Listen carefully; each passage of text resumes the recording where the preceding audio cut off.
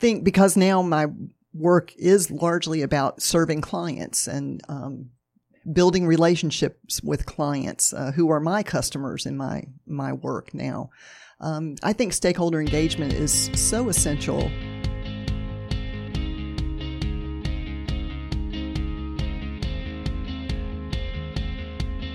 Welcome to Manage This, the podcast by project managers for project managers. This is our time to meet and talk about what really matters to you in the field of project management.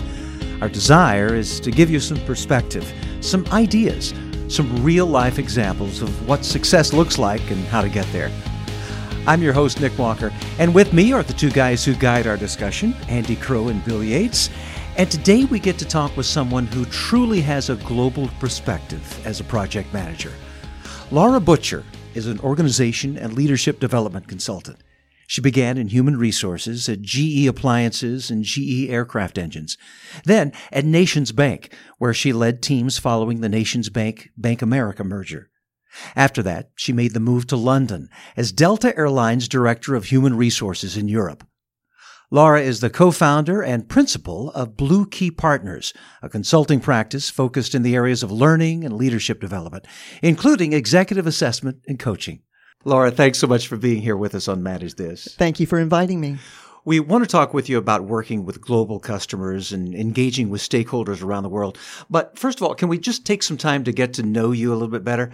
Tell us a little bit about yourself and what your first experiences were like with GE as you traveled internationally. So my background in corporate America was with GE, Bank of America, and Delta Airlines for about 15 years. Small companies. Yeah. And then began my consulting practice about 12 years ago, largely in the areas of organization development, leadership development.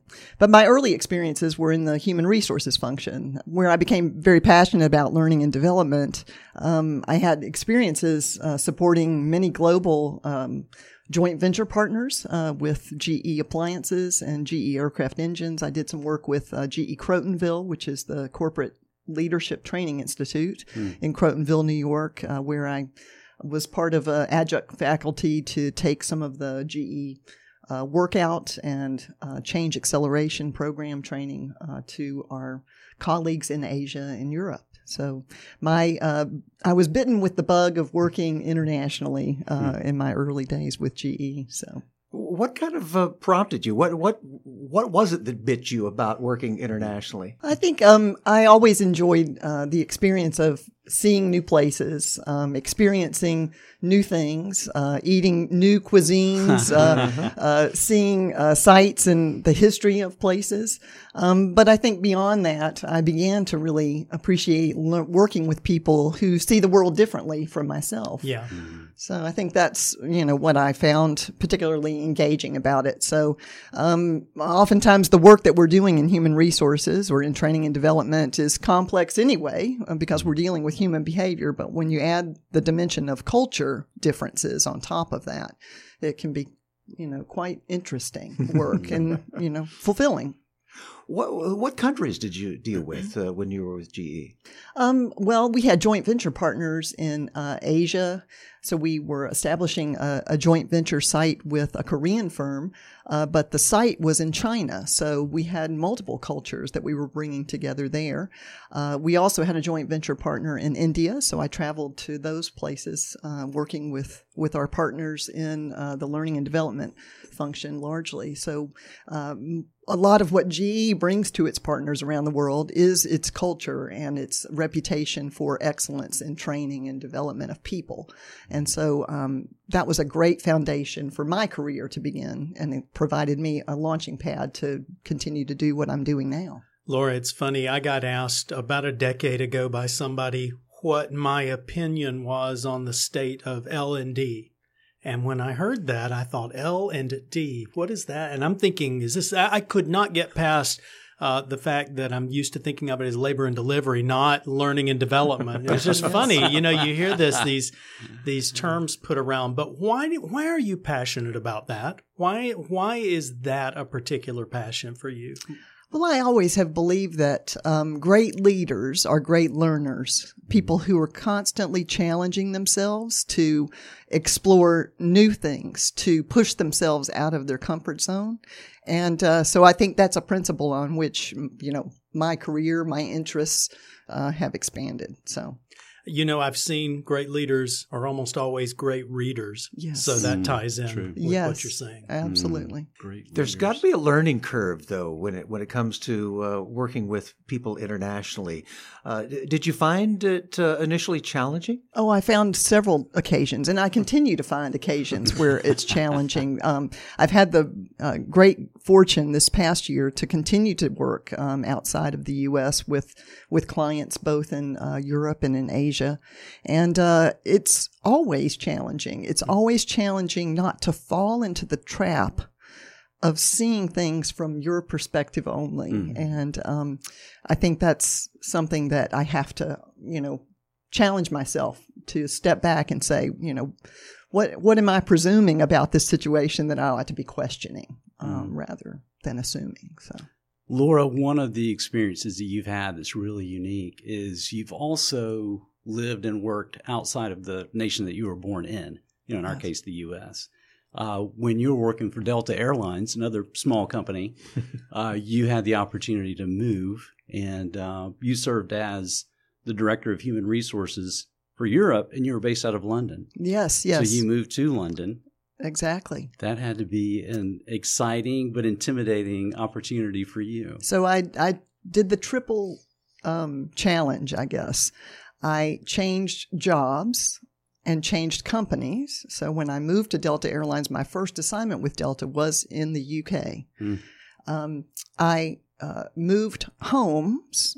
So I left a comfortable place in the United States for the unknown of moving house and all of those things. And then I had a child all at the same time. Oh, wow. So those things are not customarily happening all at the same time for someone. Because anything worth doing is worth overdoing. Exactly. Exactly. Right. So there were a bunch of obstacles. I mean, this is an amazing opportunity, but one of the obstacles that I wanted to ask you about, because I know we have listeners who have these kind of opportunities.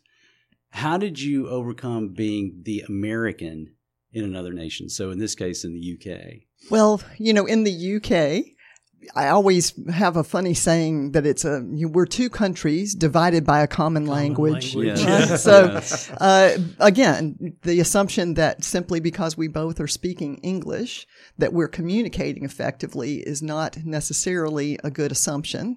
The other thing is just being able to adapt your style and approach to be more like that of the people that you're interacting with. So understanding that the sense of humor can be different, that the use of language can be different. People can be far more direct or indirect. The way people view authority in the organization and how decisions get made and how influence is managed. All of those things have a cultural dimension to them. So even understanding between the U.S. and UK, what those differences look and feel like. I also, in that role, had responsibility for supporting 13 countries, ranging from Russia, Turkey, India, Greece, to the UK. So we had a range of cultures within that and experiences of the staff and teammates that I work with. So it was just a great personal and professional experience because it added that dimension of culture on top of the professional, function that I supported. I'm wondering if you can think of any examples of maybe communication difficulties or anything off the top of your head. I can certainly think of times when I had to almost rise up out of myself and look at the situation as if I were watching it as a movie. I found myself, one time we were having to restructure teams in various countries to downsize or to outsource certain functions. And one of those occasions happened to be in Greece. So I found myself on the 4-hour flight from London to Athens to meet with the labor minister of Greece. And I'm thinking on the flight, I could never have predicted that this would be where I would be, a year ago. And I'm not quite certain what will happen when I get here. And so, the saying, it's all Greek to me, that was exactly what this experience was like, because the meeting took place and all that was spoken in the meeting was in Greek, and I had to work through translators. Wow. And of course, the emotion level, just in a normal conversation with people of a Greek origin, tends to be a little heightened from our own here in the U.S. And so all of those cues were sending off so many things in my mind, and me trying to understand what's my role here, how do I influence the outcome when I'm not working within an element that I'm comfortable. So it was really an interesting experience. You touched on something that made me think when you said there are many times I have to rise up out of my own situation and look at it. That is one of my favorite tools to use, not just in cultural situations, but anytime I'm in maybe a crisis, some problem that's really weighing on me, is to stop and think, okay, if I were a consultant or if I were a friend, what advice would I give a person in this situation? Yes. And it helps to, I don't know what it is about that, if it just breaks that cycle of anxiety or stress or whatever, but it's helpful to, it's a helpful technique you kind of touched on there. Yes. Well, I think it helps to step out of your own position. But that's hard. Oh, it's so hard. It's so hard. Yeah, you make it sound easy. Well, we get very invested in our positions. Yeah, I do. Yes. We like to be right. We like to have the answer. We like to be seen as the expert. And I think it takes a degree of humility to step back and say, ego gets in the way. Yeah, I don't always know the answer, or I shouldn't presume I know the answer. Right. That brings me right to another obstacle that I'm assuming you had to overcome. So Delta's based in the U.S. You were sent, there you are in London. You're working with all these other nations then out of London, but you're still the one sent from HQ. Now, I can relate to that a bit, where I was kind of the person sent out to the remote location. And so how'd you overcome that obstacle? Because sometimes those people are seen as, the snitch or the insider or the one who's going to be, towing the company line. So how'd you overcome some of that? Yeah, I think it's not uncommon for the finance leader and the human resources leader in multinational companies, for those two leadership roles to often be people who've been deployed from headquarters or from the home country, if you will, into those field assignments, whether those are even in the U.S. You'll oftentimes see that the HR person, the finance person, or leaders are from the headquarters organization. I think that's largely because, finance is the steward of the fiscal elements of the organization, and human resources often is the steward of the culture or the values of the organization, and ambassadors to take that out and to ensure there's some, orientation to that in all the locations. So I think that's in, sophisticated multinational companies, that's probably not uncommon to have people deployed from headquarters.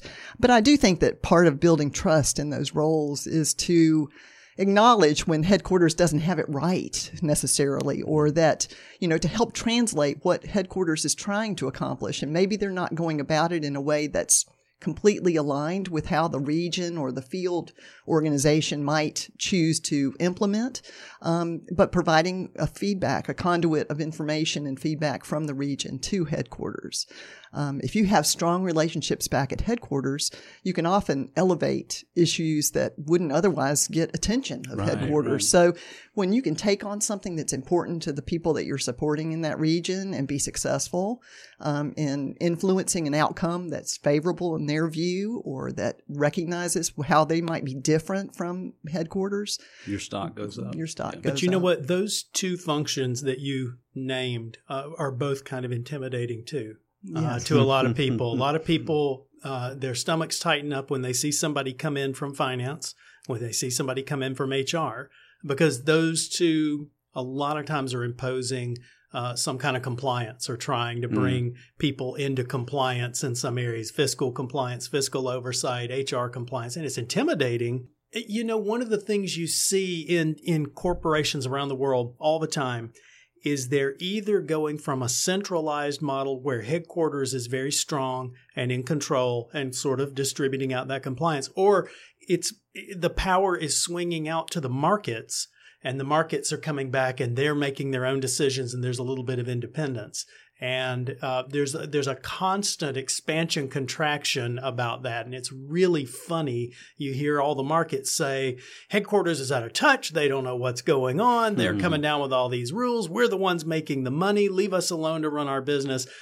Up to a point. Then all of a sudden the chains come on and the walls clamp down, right? Yes, because there is no one right answer to that. It centralized or decentralized. And I think that organizations course correct over time because they find they've pushed the boundary too far in terms of autonomy of the regions, or they've pushed the boundary too far in terms of centralization. The healthy ones course correct. Yeah. Right. But that's the job. That's the job of leadership, is to constantly be monitoring that and feeling which way it's going, and is it headed the right direction, or is it too much the Wild West? Exactly. And that's got to be an especial challenge when you're dealing with different cultures. You said as the HR person, you were sort of the keeper of the culture. But when you're dealing with a different culture, did you ever run into a situation where they said, we just don't do it that way. We do things differently here. Right. Yes, I have certainly experienced situations where there was a policy or a practice that was being emanated from headquarters that this is something we want to have implemented throughout all of our operation, which culturally wasn't well suited in some cases. I'll go back to the example that I shared about the outsourcing and my experience in Greece. Well, outsourcing was a customary practice in a lot of corporations for certain non-critical functions. But in some countries, that procedure and that process is culturally counter to what people believe about how organizations, what role organizations and companies play in one's life or livelihood. So those experiences, yes, you see the clash, very clearly. When you look back over your experience, Laura, with Delta Airlines in London, based in London, I know you got a lot of lessons learned. Sorry. One of the ones that you and I talked about was the fact that you were walking into a situation and inheriting. It wasn't a new position. You were inheriting a position. For so many of our project managers, they can relate to that. They're leaders who are stepping in and replacing a leader who was there before. Always really fun to jump on a horse midstream. Right. Try to figure things out. What direction are we going? Yes. Right, exactly. You brought out such a great point of, boy, it's good to know what you're stepping into. It's good to know the history. Talk a bit about that. Well, I've had the experience of, having a number of jobs, some of which I've followed people who have been perceived as less than effective. And sometimes you follow people who have been perceived. They're legendary. Yes, they've already, put the plaque with their picture on the wall. And so understanding the context in which you're taking on a new assignment, whether it be a new role formally in the organization or a new project or program that you're taking ownership for, I think is particularly important, because how you approach those early days in those new assignments can vary dramatically in terms of things you can do to be more effective and more likely to be successful, and things that you can do that actually are obstacles to your success. So how do you do that homework?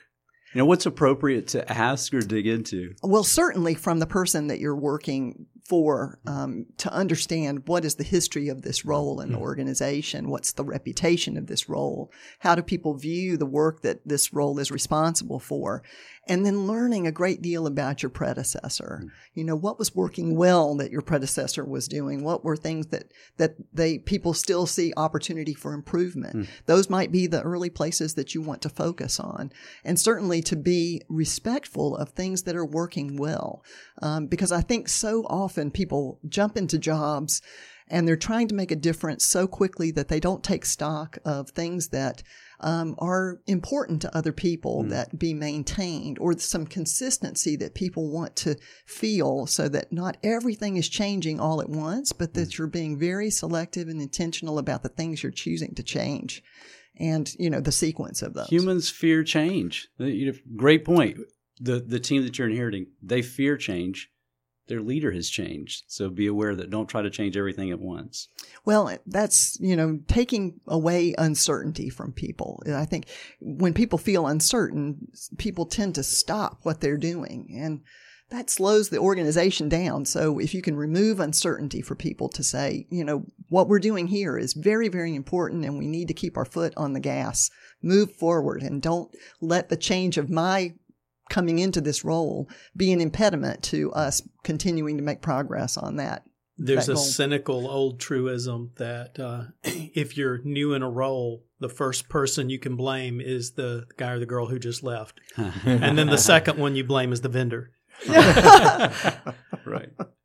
You do have that honeymoon period, though, I think, where, you can ask a lot of questions. You can, not feel like you have to have all the Right. answers. Right. You can demonstrate that you are a good listener and that you care about what motivates other people, what needs they have, how you can be responsive to them. I've seen so many people struggle coming into that honeymoon period, though, when they've got it all teed up, everything's laid out beautifully for them, and they struggle to get traction.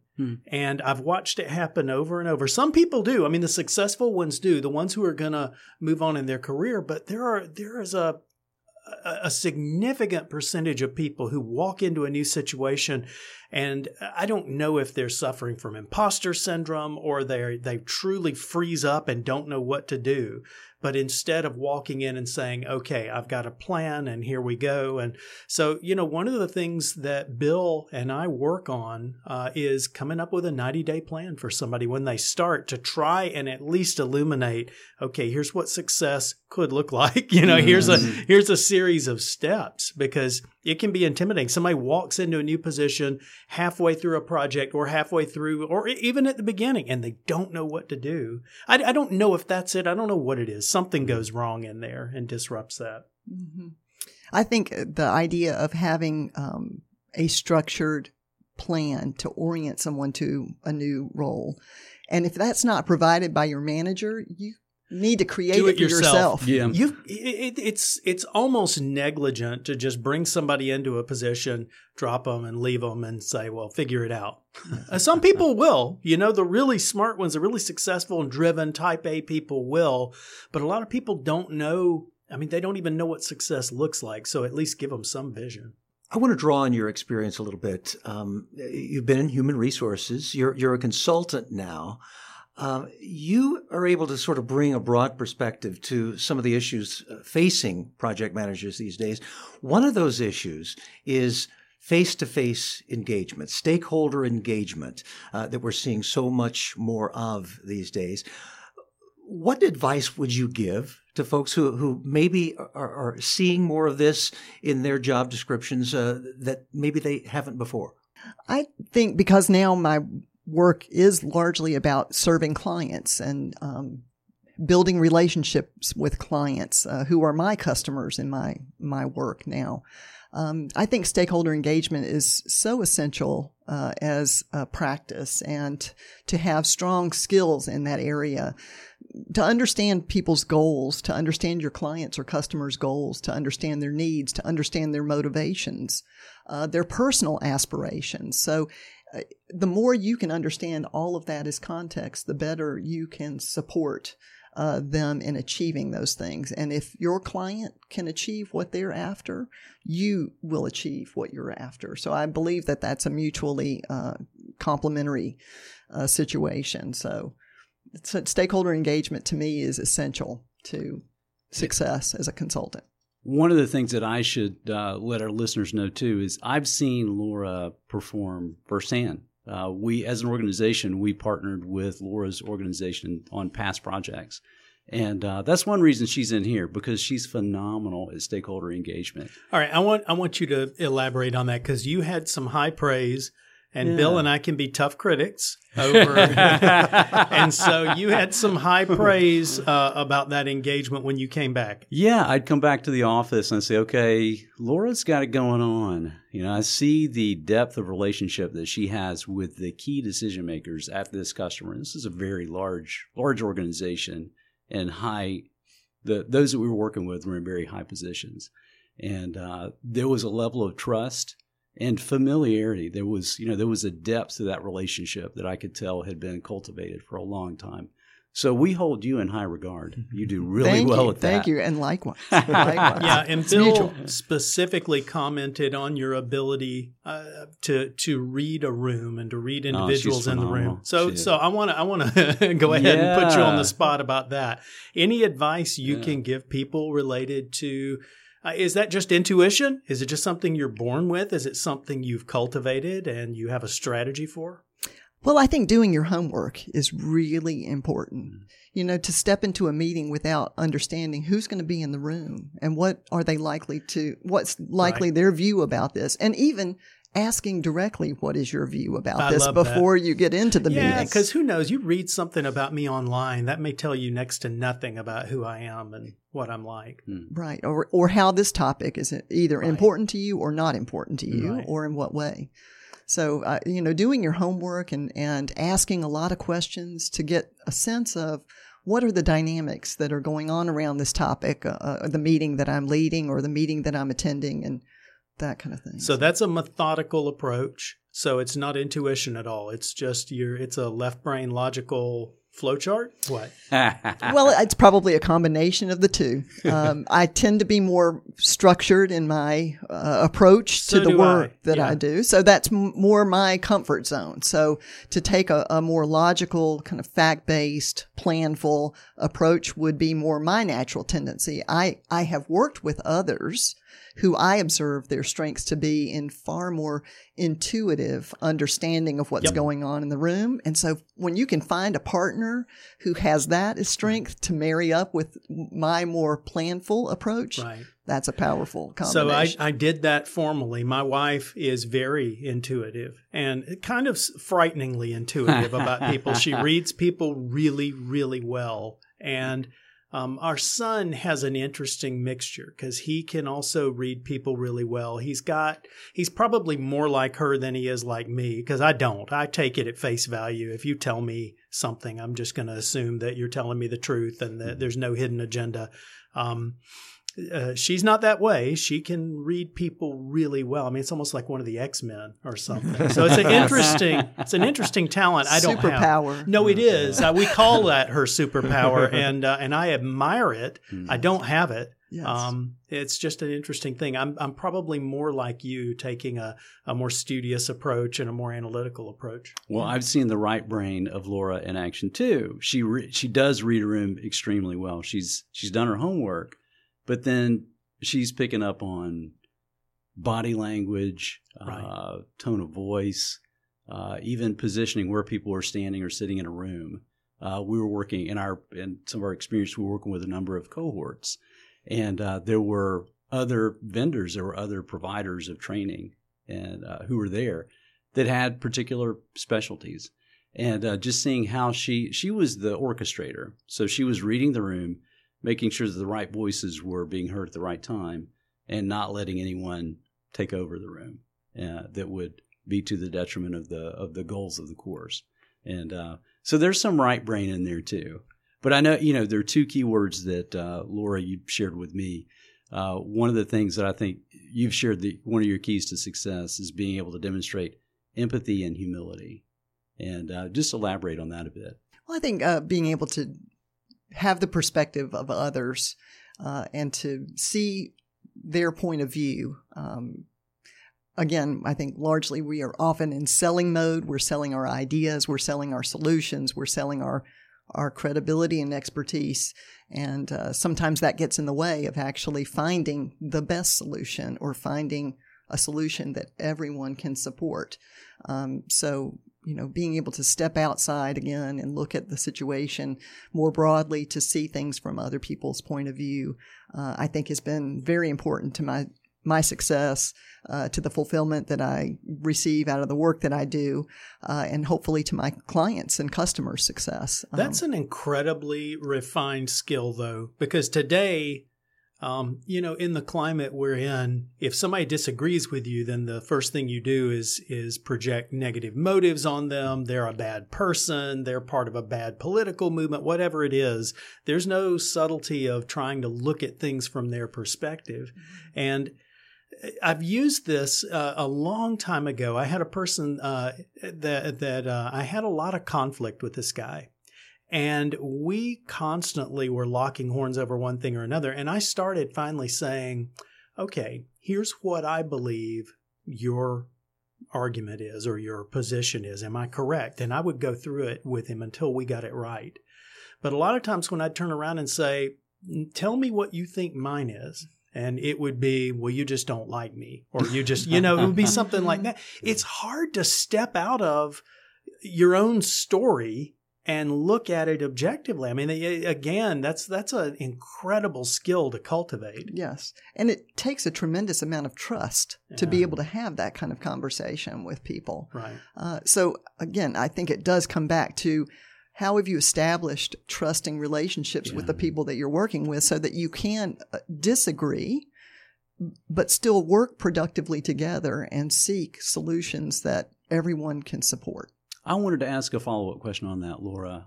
Building trust, ice breaking. What advice do you have for project managers who are moving into this customer-facing role or some other level of higher exposure they have with clients, key decision makers? They're looking for advice. How can I break the ice? How can I build that trust? What are some tips you give them? Well, I think, again, do your homework. So know the audience that you're interacting with, whether that be an executive sponsor for your project or program. It could be an external customer or another third party that you need to partner with to achieve the goals of your project or program. But know your audience and be ready to adapt your style to that audience or that culture.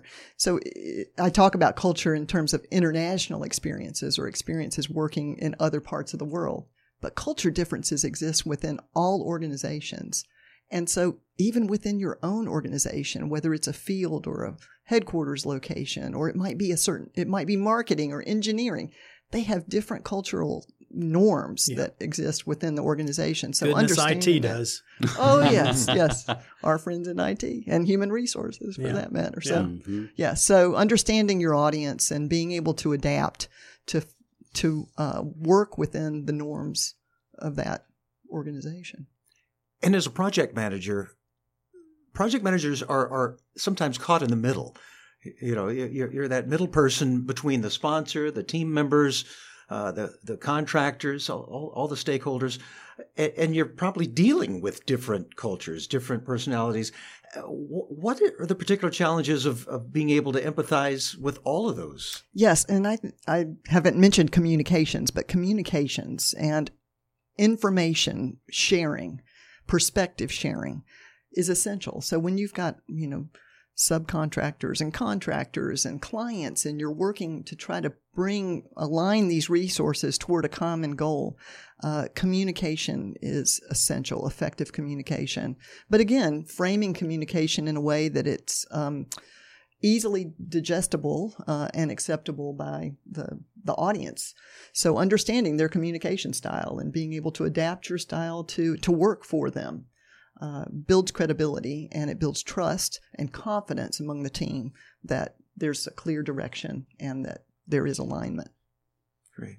Have you seen, Laura, along that line, because this is such a common role where we're kind of the guy, the gal in the middle. We are that person in the middle as a project manager. Do you have any quick advice for, okay, please don't do this? Any mistakes you've seen that you just kind of want to shine a light on? I guess one thing that I've experienced or maybe been even the party where this happened to, as opposed to the person leading the project, is where we make certain partners feel less than equal on the team. Play favorites. And, yes. And so by minimizing their role or not shining the light on the things that they've done well, sometimes we get less than what they're capable of contributing to the project or program. And so I think that helping to establish a climate whereby there's a high degree of respect, irrespective of the role that one might be playing on the team, is important to get the best out of every person on the team. It's such a tough gig, too, being a project manager, because you've got to advocate for the team at the right times. You've got to advocate for the customer or senior management at right times. You have to advocate for the project all the time, but you don't over-advocate for the project. You don't want to do that to the detriment of other goals the organization has. And it is a constant adjusting of levers as a PM. It's just a tough job. Yes. Every day is a new day. Things are changing around you. The project isn't operating in isolation. It's part of a bigger system. It's part of the bigger organization, and priorities change in the organization. So not to get overly wed to the project or program, because it will evolve. It will change. When I was early in my PM career, I thought as a leader that I was supposed to constantly advocate for the team and protect the team at all costs, and that was my role. And I missed a lot of things because I was solely focused on that. I missed other things going on in the organization. I missed things going on with the project because I constantly wanted to protect my team. Andy, if management came to you and said, I'm going to need that resource off of your team now, I've got something more important to put them on, how did you react to that? See, but that's exactly right. I would have reacted very negatively, but that's a short-sighted view because the organization has other priorities other than my team and my project. And so you learn that as you get experienced. And maybe some people are born with knowing that. I wasn't. And I think that, as a project or program manager, you bring a lot of value when you can help to connect the work that you're doing with other things that are going on in the organization. Right. Yes. Your credibility is enhanced tremendously when you can see the bigger picture and where your project or program fits within that. And you look up, you look out, you understand the organization's strategy as best you can and how your project relates to it. Absolutely. Well, Laura Butcher, thank you so much for taking the time to share your expertise with us. How can folks get in touch with you if they're interested in your consulting services? Yes, well, we have a website at www.bluekeypartners.com, so you can find more information about the work that we do in leadership development and learning design there. And, of course, I have a LinkedIn profile, so that's a great way to get in touch with me directly. And before you go, we always like to have a little present for our guests. Manage This coffee mug is yours. So use it. Perfect. I love coffee, as you can see. So I'll put that to good use. Thank you. Thanks again, Laura. Thank you very much for the opportunity. Well, thank you so much again, Laura. Now a word to our listeners. If you're looking for the credits you need to renew your project management certifications, we are a source of those valuable professional development units. And you've already earned those PDUs just for listening to this podcast. It's easy to claim them. Go to velociteach.com and choose Manage This Podcast from the top of the page. Click the button that says Claim PDUs and click through the steps. That's it for us here on Manage This. We hope you'll tune back in on March 19th for our next podcast.